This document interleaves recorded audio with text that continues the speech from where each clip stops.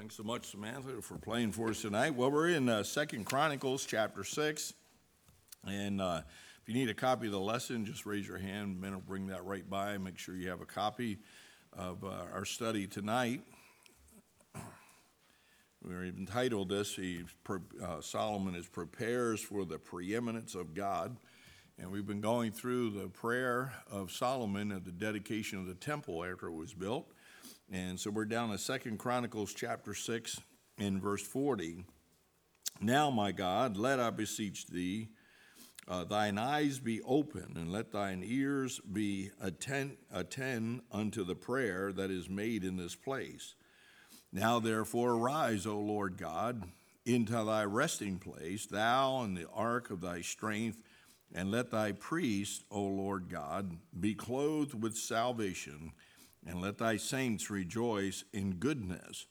O Lord God, turn not away the face of thine anointed. Remember the mercies of David, thy servant. And so he's preparing for the preeminence of God. When we talk about preeminence means of the greatest importance or the highest degree. And as Solomon is bringing this prayer to a close, he's acknowledging the fact that God should receive the highest degree of acknowledgement in reference to how he is in the presence of his people and how he can hear and answer our prayers. He needs to have the priority of his people upon him. The Apostle Paul is very direct in his recognition of this position of Christ in reference to having the preeminence. And I think sometimes we forget what preeminence is and what it's all about. But as a Christian, we have to acknowledge the fact that our God has to have first place. He must have the preeminence. And in Colossians chapter 1 and verse 18, Paul says, and he is, that's speaking about Christ, he is the head of the body, the church, which is the beginning, the firstborn from the dead, that in all things he might have the preeminence. And as Solomon closes his prayer, he's acknowledging that God is to have that preeminence in fulfilling the people's worship and the filling of the presence of God in the temple, that God may be that first one in place. And so Paul identifies Christ in Colossians 1:18 as the head. He is the head. Preeminence means he is the head. He is the head of the church. I'm thankful that he is the shepherd of our soul. The pastor may be the under shepherd of Christ, but the pastor's not the head. Christ is the head. And I think sometimes we forget when it comes to worship, when it comes to prayer, we must establish the fact that there is one who takes the priority, and that's Jesus Christ. And so he is the head. Paul goes on to say that he is the beginning. He is the head of the body, the church, who is the beginning. And so everything starts and finishes on Christ. And he is before all things. You know, when we talk about creation, it says in the beginning, God created the heavens and the earth. So he has the preeminence in creation. He is the beginning of everything. Jesus said, upon this rock, referring to himself, I'll build my church, and the gates of hell shall not prevail against it. Why? Because the church begins and ends with Jesus Christ. And so he has the preeminence. And whenever we talk about prayer, we are praying in light of the preeminence of God. And so he is the head, he is the beginning. Then Paul also states that he is the firstborn from among the dead, that in all things he might have the preeminence. In other words, his resurrection, he arose and defeated the power of the grave and the work of the devil. He destroyed the influence and the power of the flesh to bring death upon us. He is the firstborn from the dead. He is resurrected because he is alive, and we too will be able to live because of the fact that Christ died and was buried and he rose again. And so Solomon is concluding with this relationship that his people have with their God, that God must have the preeminence. So we've gone through this prayer in 2 Chronicles 6. And Solomon begins to start out the prayer. It's just a reminder here that he prays the person of his God. And certainly when we go to the Lord in prayer, we're acknowledging that there is a God in heaven who is aware of who we are and what our needs are. And so he praises the person of his God. Then he continues in that prayer and ponders about the provision of God. And God can take care of you. And we sing that song, God can take care of you. And he can. Peter said, casting all your cares on him, for he careth for you. And so Solomon in his prayer reviews in his mind and meditates upon the reality of God's provision for his people. Then he proclaimed the promises of God and how precious it is for us to be able to get a promise from God and hold on to it. On God's men's meeting on Monday night, I preached on Caleb. Caleb said when he went into the promised land and crossed over Jordan, he said, I want that mountain. And why did he want that mountain? Because God had promised that possession, and he wanted that because God was able to give that promise and that possession to him. And so as believers, when we pray on the foundation and basis that God has made present promises to us, and God is able to deliver the promises that he has made. And then he pleaded, we saw last week, he pleaded for the presence of God. And we're thankful that Jesus promised he would never leave us nor forsake us. And when we're praying, we are assured of the fact that God is with us when we are praying. Jesus, where 2 or 3 are gathered together, I am in the midst. And so knowing that Jesus is with us, he is here tonight. And I love that song, He is here, hallelujah. He is here, amen. And I think sometimes we forget that God is ever present with us. And now, last week, we looked at the pardon of God. And we're thankful that when we cry out to God and we confess our sins before the Lord, that he sends a pardon. Because Christ has paid the debt, he has made his offering for us. And because of that, we can be completely released from the shackles of the sin that binds us up and destroys us and causes us to have to face eternity of torment. And it's because of the pardon of God. And David would cry out to the Lord for him to pardon him of his sins, forgive him of his sins. And certainly he experienced that forgiveness and that pardon from God. And Solomon acknowledges that in this prayer. And now he concludes with the reality that in reference to all these things, that the conclusion is that God must have the preeminence. He must be first on the list. He doesn't take second place as someone else. And when we deal with our worship, when we deal with our living, we deal with our giving, when we deal with every aspect of our life as a Christian, everything points to Christ as taking the priority. He must have the preeminence. And that's how Solomon closes this prayer. So let's think about this tonight, about the preeminence of God. And I thought in verse 40 about the preeminence of God, preeminence in our prayer. In verse 40, it says, and now, my God, let I beseech thee, thine eyes be open, and thine ears be attend unto the prayer that is made in this place.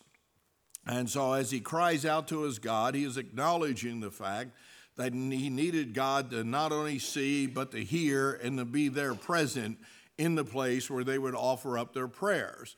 And notice, first of all, the direction. The direction. He says, I beseech thee, thine eyes be open unto and thy ears be attent unto the prayer that is made in this place. The offering up of their prayer was directed towards their God. In Psalm, and I put a lot of Psalms in here, and I thought it would be good for us to look at these different verses as we go through and contemplate this matter of the preeminence of the Lord. In Psalm 69 in verse 13, it says, but as for me, my prayer is unto thee.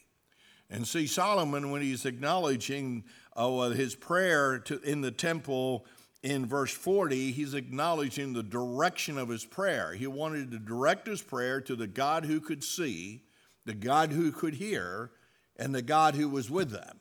And so the psalmist says, but as for me, my prayer is unto thee, O Lord, in acceptable time, O God, in the multitude of thy mercy, hear me, and in the truth of thy salvation.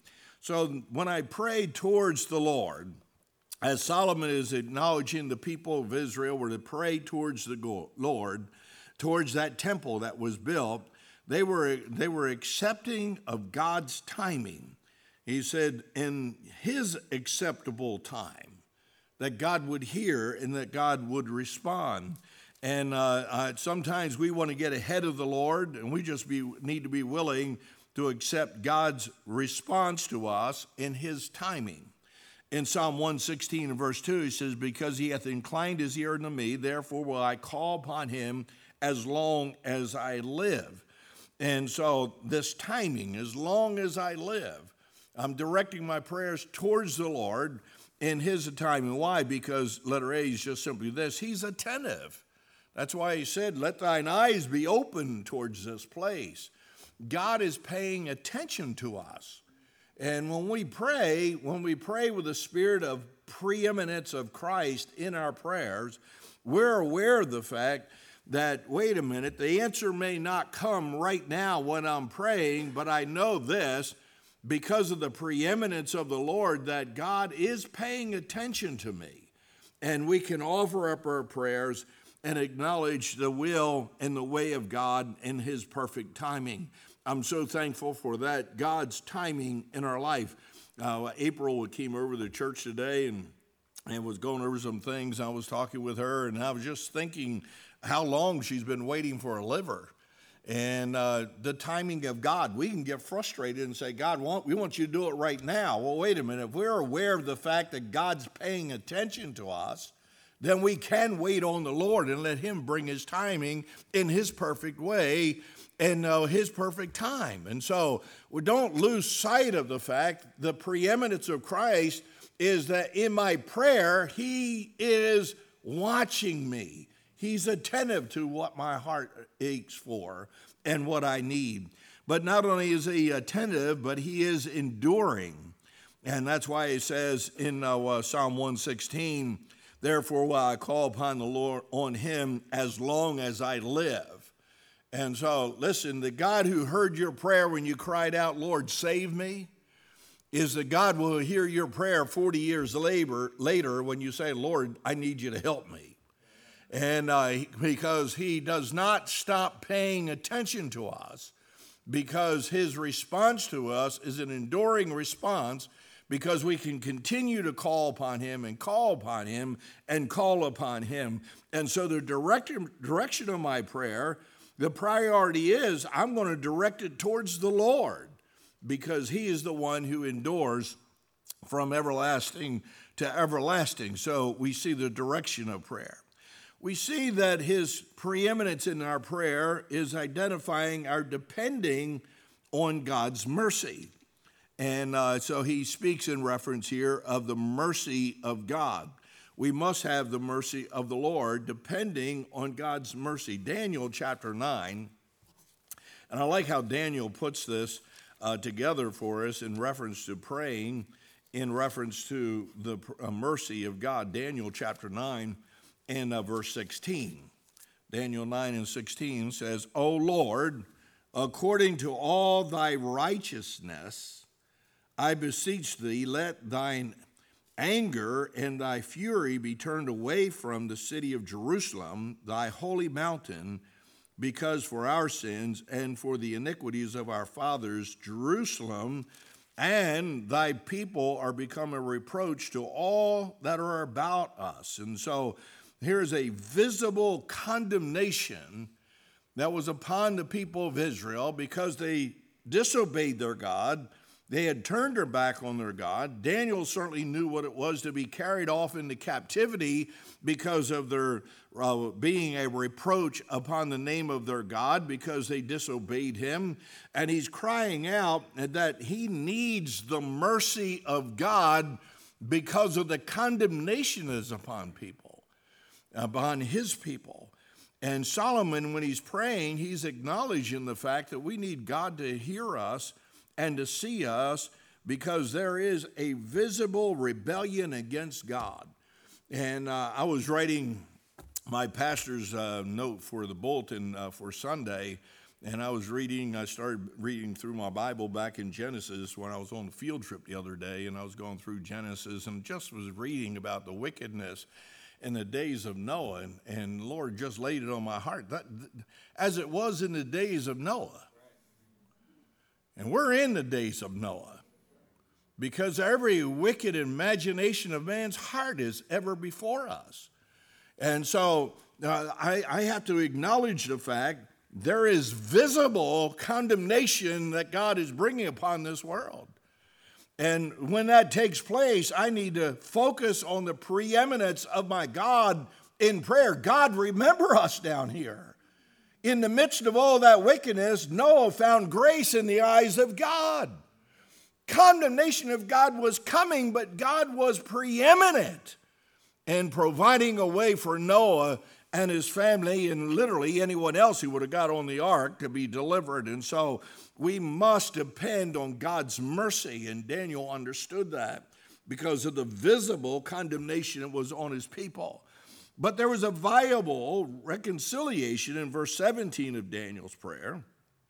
He says, "Now therefore, O our God, hear the prayer of thy servant and his supplications, and cause thy face to shine upon thy sanctuary that is desolate for the Lord's sake."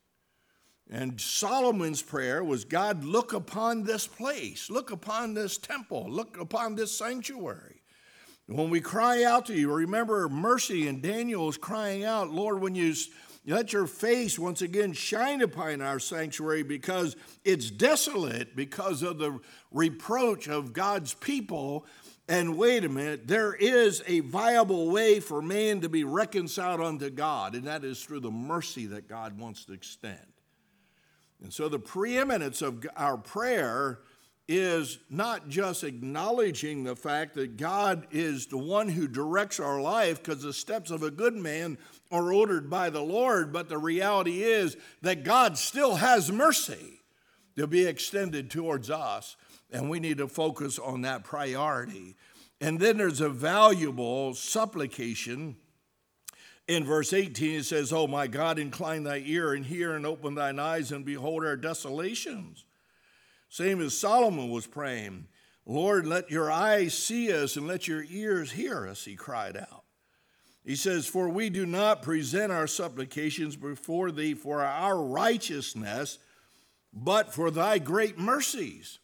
You're saying, Lord, we're crying out to you not because we're good, not because we deserve something from you, but we're crying out because we need your mercy. And then in verse 19, he says, "O Lord, hear, O Lord, forgive, O Lord, hearken and do, defer not for thine own sake, O my God, for thy city and thy people are called by thy name." The supplication we cry out unto God is based on the reality that God is identified with us.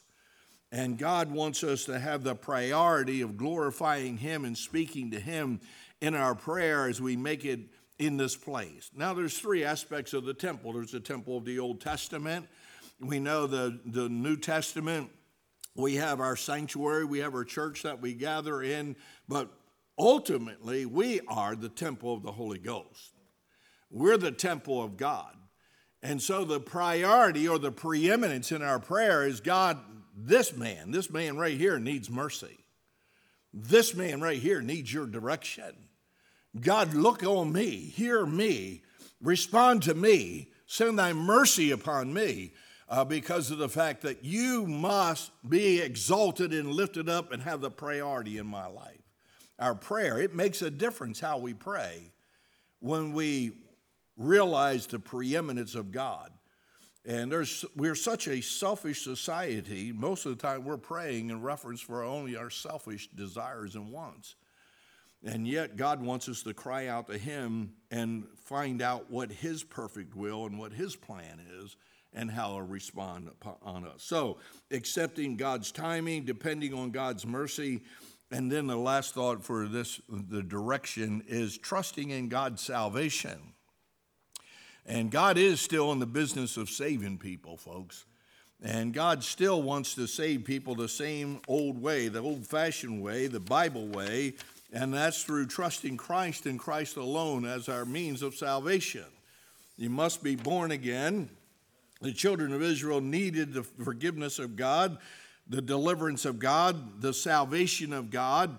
And Solomon is acknowledging that in this place, in this temple that he built, when the sacrifices are offered and when the prayers are made before the altar, God, remember to give us your salvation. We're trusting in your salvation.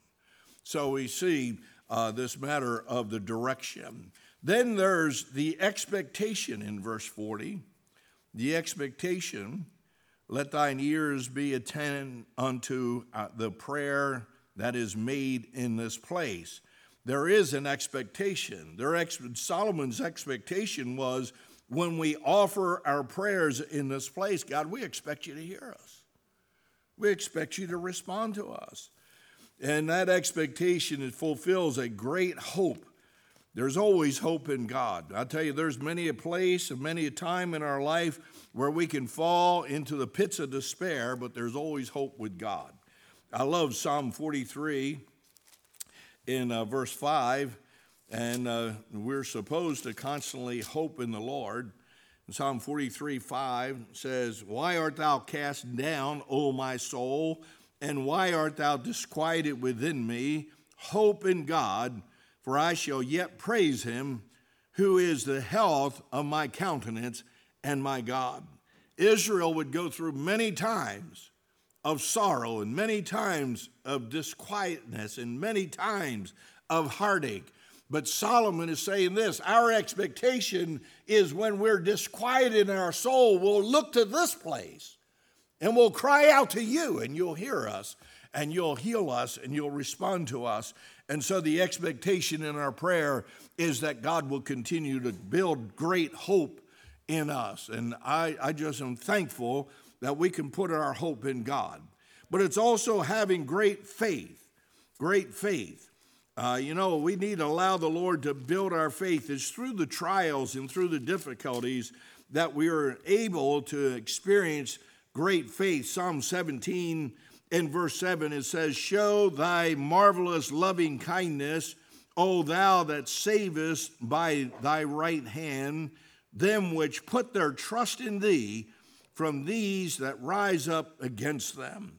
There's many a battle, many a conflict, many a place of discouragement, but Solomon knew all these things that Israel would go through, that their hope was in God, and their hope in God would build their faith to trust God more and more each time. You know, the amazing thing is this, the things that I've been able to experience in my life has not destroyed me. At times, I'll tell you, I thought it was going to destroy me.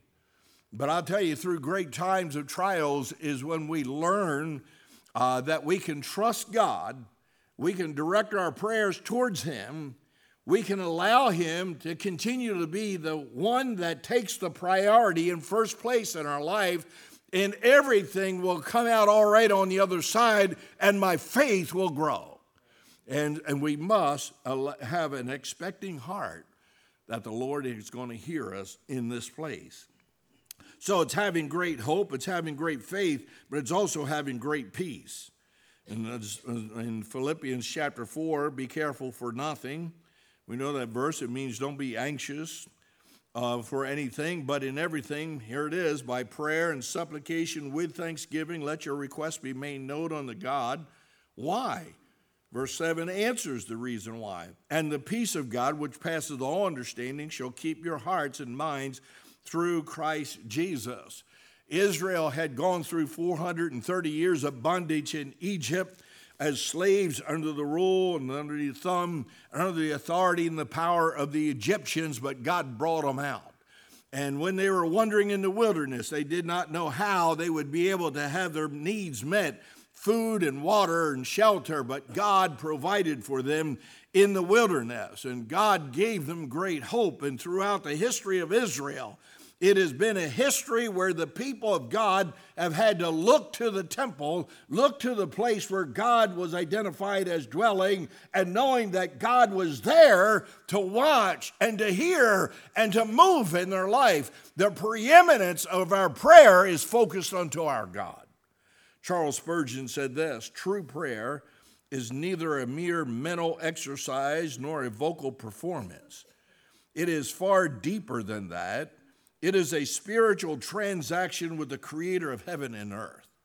And I think sometimes we forget when we think about the preeminence of prayer, the preeminence of God in our prayer, is that we are talking, we're communicating with the creator of this world that we live in.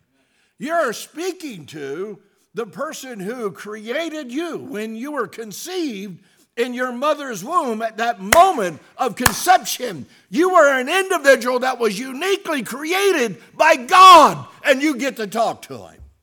So why in the world will we ever neglect establishing that priority of prayer and knowing that God must have the preeminence?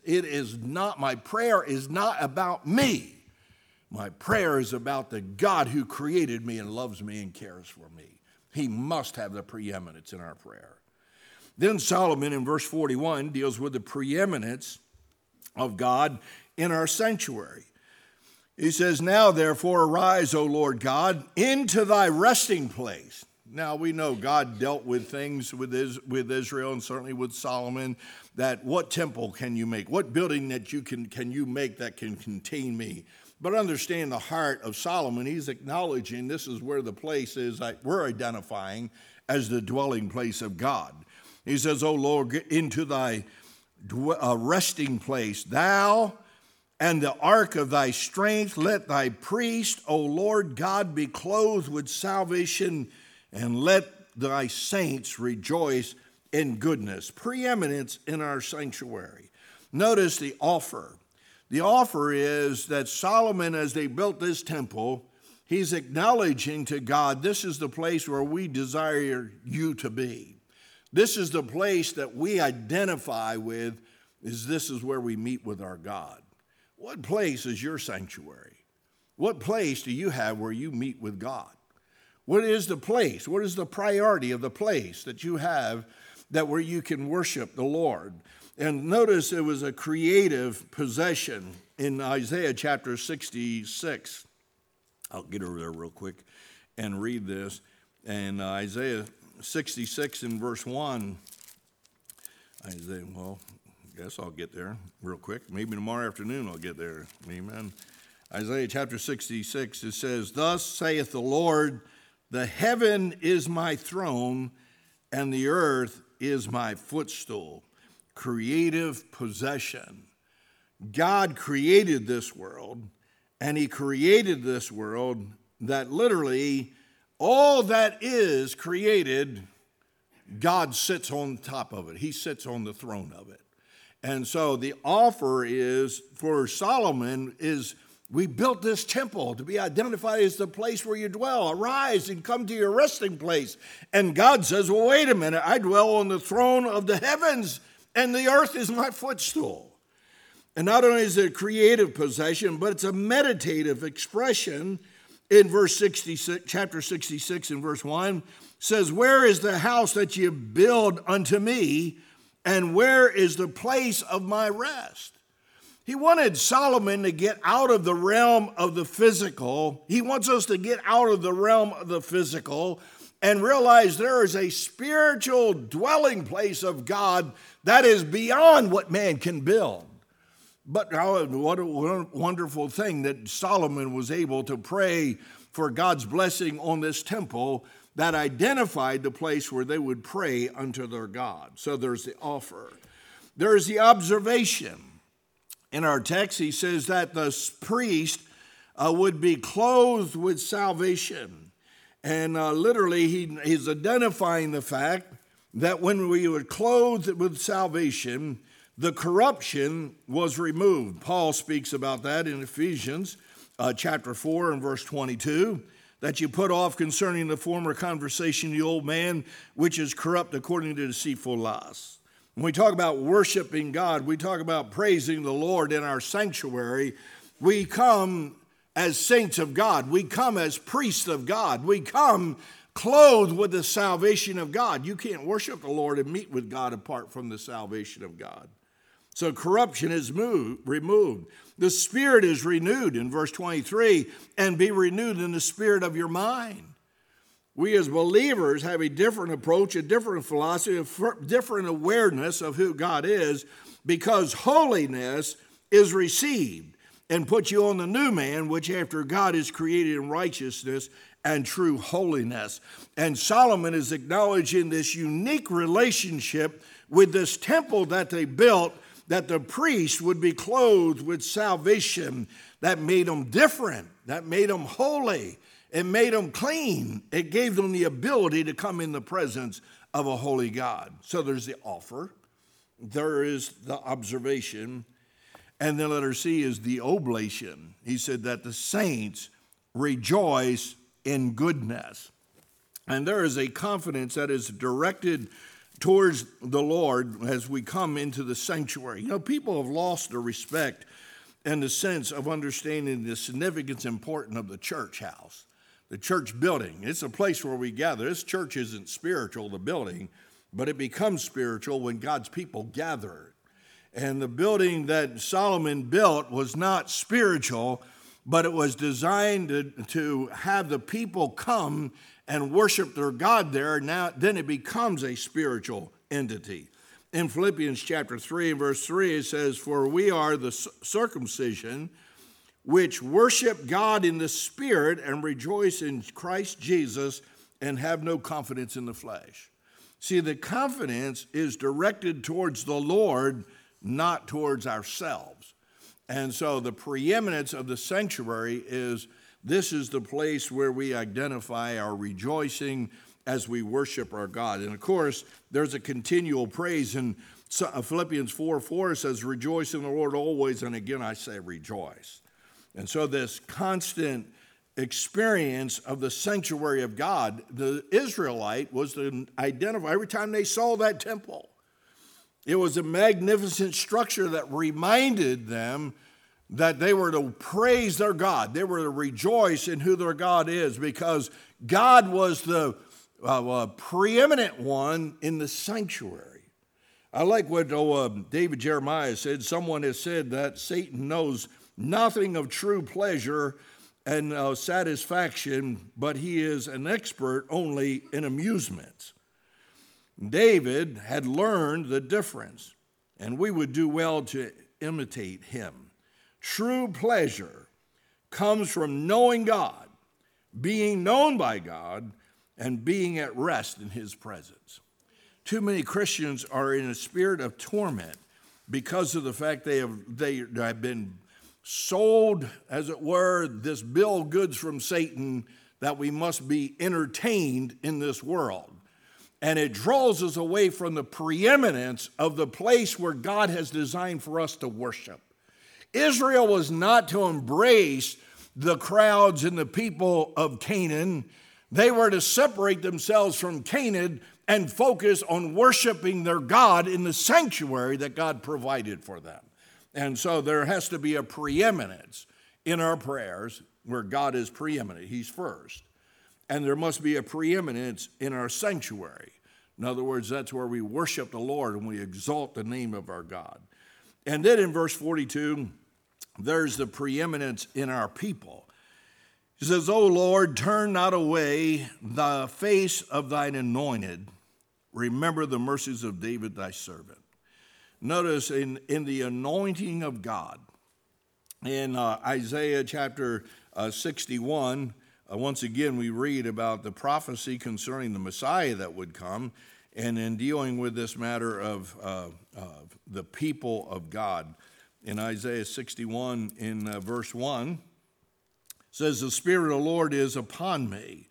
So what is this anointing of God? Number one is just simply this, the spiritual call.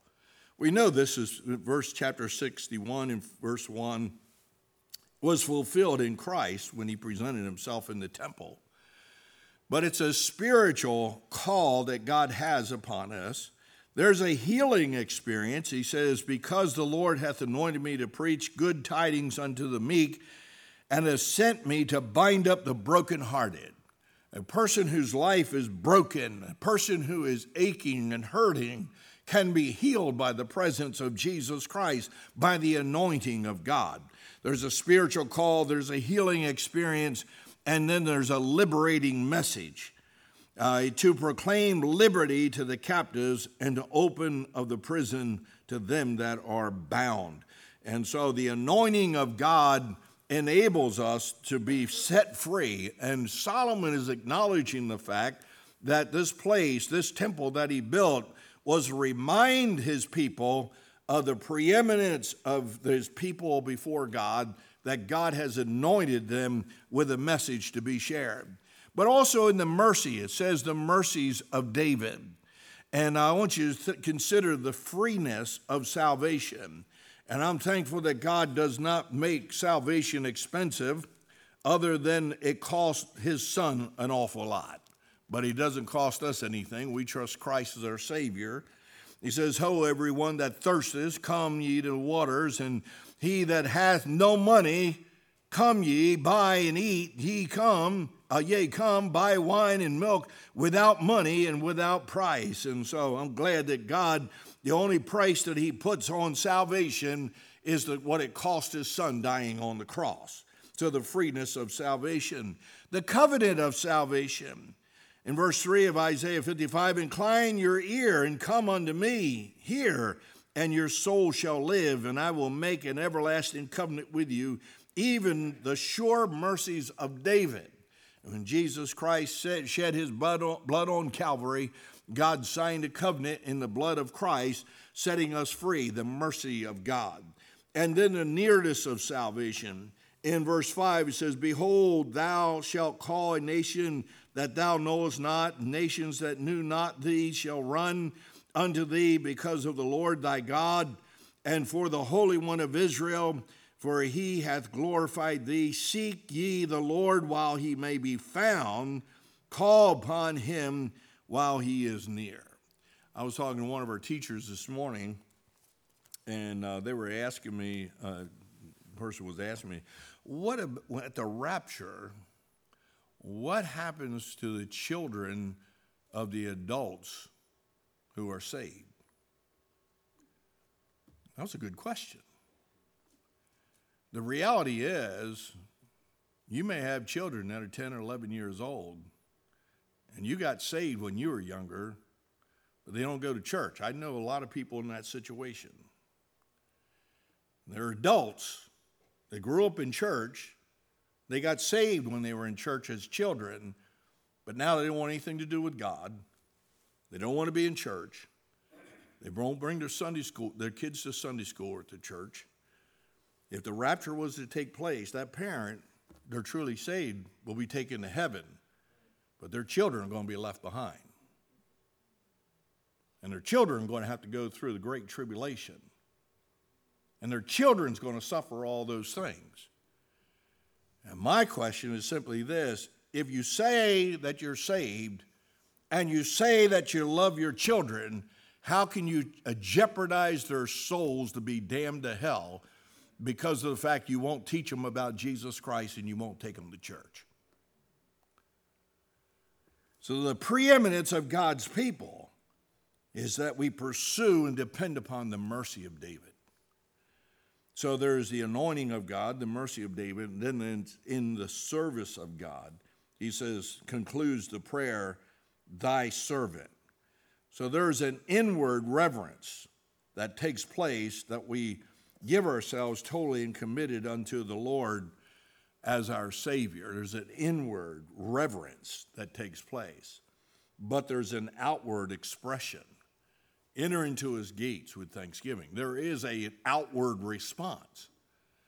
And you say, I have an inward experience where I've trusted Christ as my Savior, but you have no outward demonstration of it. It makes you question whether the person is saved or not. It makes you question whether they've committed themselves to the mercy of David. The amazing thing is chapter 7 and verse 1 and 2 is the conclusion of the prayer. Because in verse 42, he finishes his prayer, and it says in chapter 7 of 2 Chronicles, verse 1, now when Solomon had made an end of praying, the fire came down from heaven and consumed the burnt offering and the sacrifices, and the glory of the Lord filled the house, and the priest could not enter into the house of the Lord because the glory of the Lord had filled the Lord's house. You talk about a powerful prayer. You talk about the prayer of Solomon. The outcome was, when he was done praying, the fire of God came down. The outcome was that when he got done praying, God was so satisfied with the longing of his heart and his presentation of his prayer that God filled the place that the priest couldn't even go into it because of the glory of God was there. Warren Wiersbe said this, Daniel gave all the glory to God. He took none of it for himself. There is no limit to what God will do for the believer who will let God have all the glory. I am afraid that we have become such a selfish society that we think everything is about us. It's not about us. It is about Jesus Christ. And when we talk about preeminence, that's what we mean. It is not about us. It is everything about Jesus Christ. Matthew Henry said this, if we would be angry and not sin, we must be angry at nothing but sin. And we would be more jealous for the glory of God than for any interest or reputation of our own. Solomon, as he's going through this prayer, his complete focus all the way through this prayer was everything that was focused towards his God. He longed to praise his God. He started out praising his God. He acknowledges the provisions of God. He is aware of the promises of God. He enjoys the presence of God. He understands the pardon of God. And his conclusion is God must have the preeminence. And when we talk about the glory of God coming down, we talk about the name of Christ being exalted, that means everything revolves around Christ and Christ alone. What a great prayer. Take some time to look up those other Bible verses and do a study and reread through that chapter. It's a great prayer that Solomon offered up. And may that be our heart's desire tonight as we get ready to go to the prayer. Amen. God bless you for listening so intently. Amen.